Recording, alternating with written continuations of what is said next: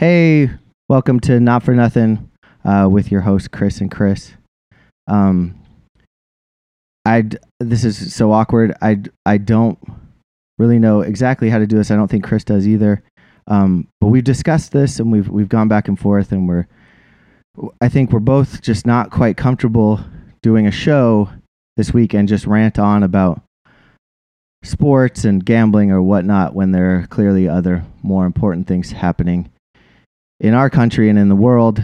But we did want to check in. You know, we've never missed a week. And not that we're just trying to keep the streak going like we're Cal Ripken or something, but we did want to check in. And so I think that Chris and I both agreed, right, Chris, that we're just going to leave you with a little bit of silence here to reflect however you want.